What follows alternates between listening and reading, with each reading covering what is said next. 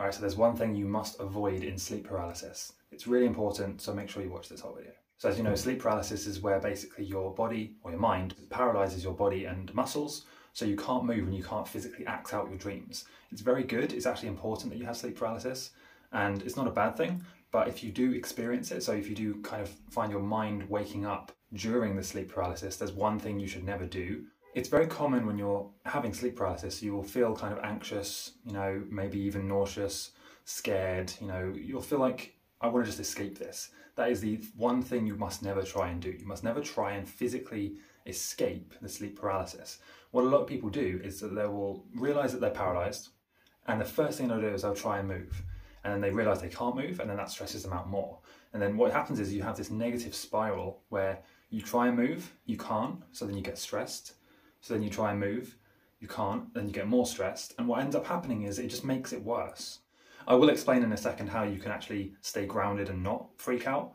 But yeah, the one thing you should never do is actually try and escape the situation, try and move, try and wake up. Even trying to wiggle your fingers to try and work some movement into your hand is the worst thing to do. It's bad. Okay, what's going to happen is it's just going to stress you out. It's going to be worse. You're probably going to have a nightmare, and then you're probably going to wake up eventually and be all like your heart rate's going to be risen. It's a bad idea. Okay, so how can you actually stay grounded and relaxed during sleep paralysis? Believe it or not, seeing as you're paralysed, you should not try and use your physical muscles because you can't move them. So the first thing you should do, and really the only way you should navigate sleep paralysis, is actually your mind. So you should first remember, as soon as you realise it's sleep paralysis, you come awake in your mind sort of thing, and you say, this must be sleep paralysis. I can't move, therefore I'm not going to try and move. I'm just going to remind myself firstly that this isn't real. Remind myself that it will end in a few minutes, probably a few seconds even. And also remind yourself that no matter what you see or feel, nothing can harm you. This is really important in sleep paralysis.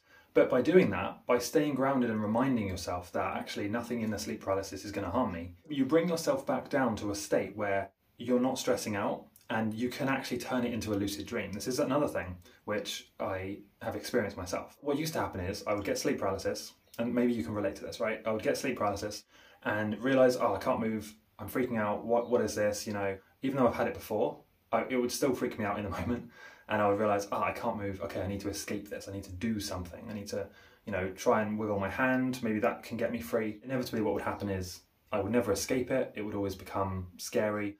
Eventually I would wake up anyway, kind of tire myself out, but it's not ideal.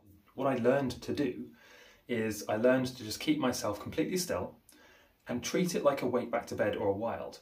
So don't try and move. In fact, the opposite, try not to move.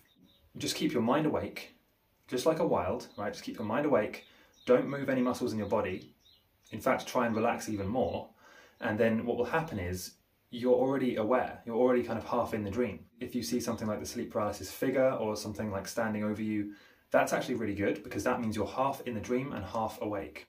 So you're so close to lucid dreaming, you may as well just ride it out. This is the way I would say to transition from sleep paralysis to a lucid dream. Treat it like a wild, okay? The fact that you're paralysed is actually good because the hardest part about the wild is making sure you don't move. So being in sleep paralysis, you already can't move. So that part's already done. So just leave that and now just only focus on just relaxing and keeping your mind aware. But the thing is, there's actually lots more you need to learn about lucid dreaming, and once you become lucid, you're going to need to know what to do. So make sure you watch the video that you see next. It should be like on the end screen here, because that explains exactly what you can do after you become lucid and also if you keep having sleep paralysis. Leave a comment down below as well, letting me know kind of what you think about this and why you're scared of sleep paralysis.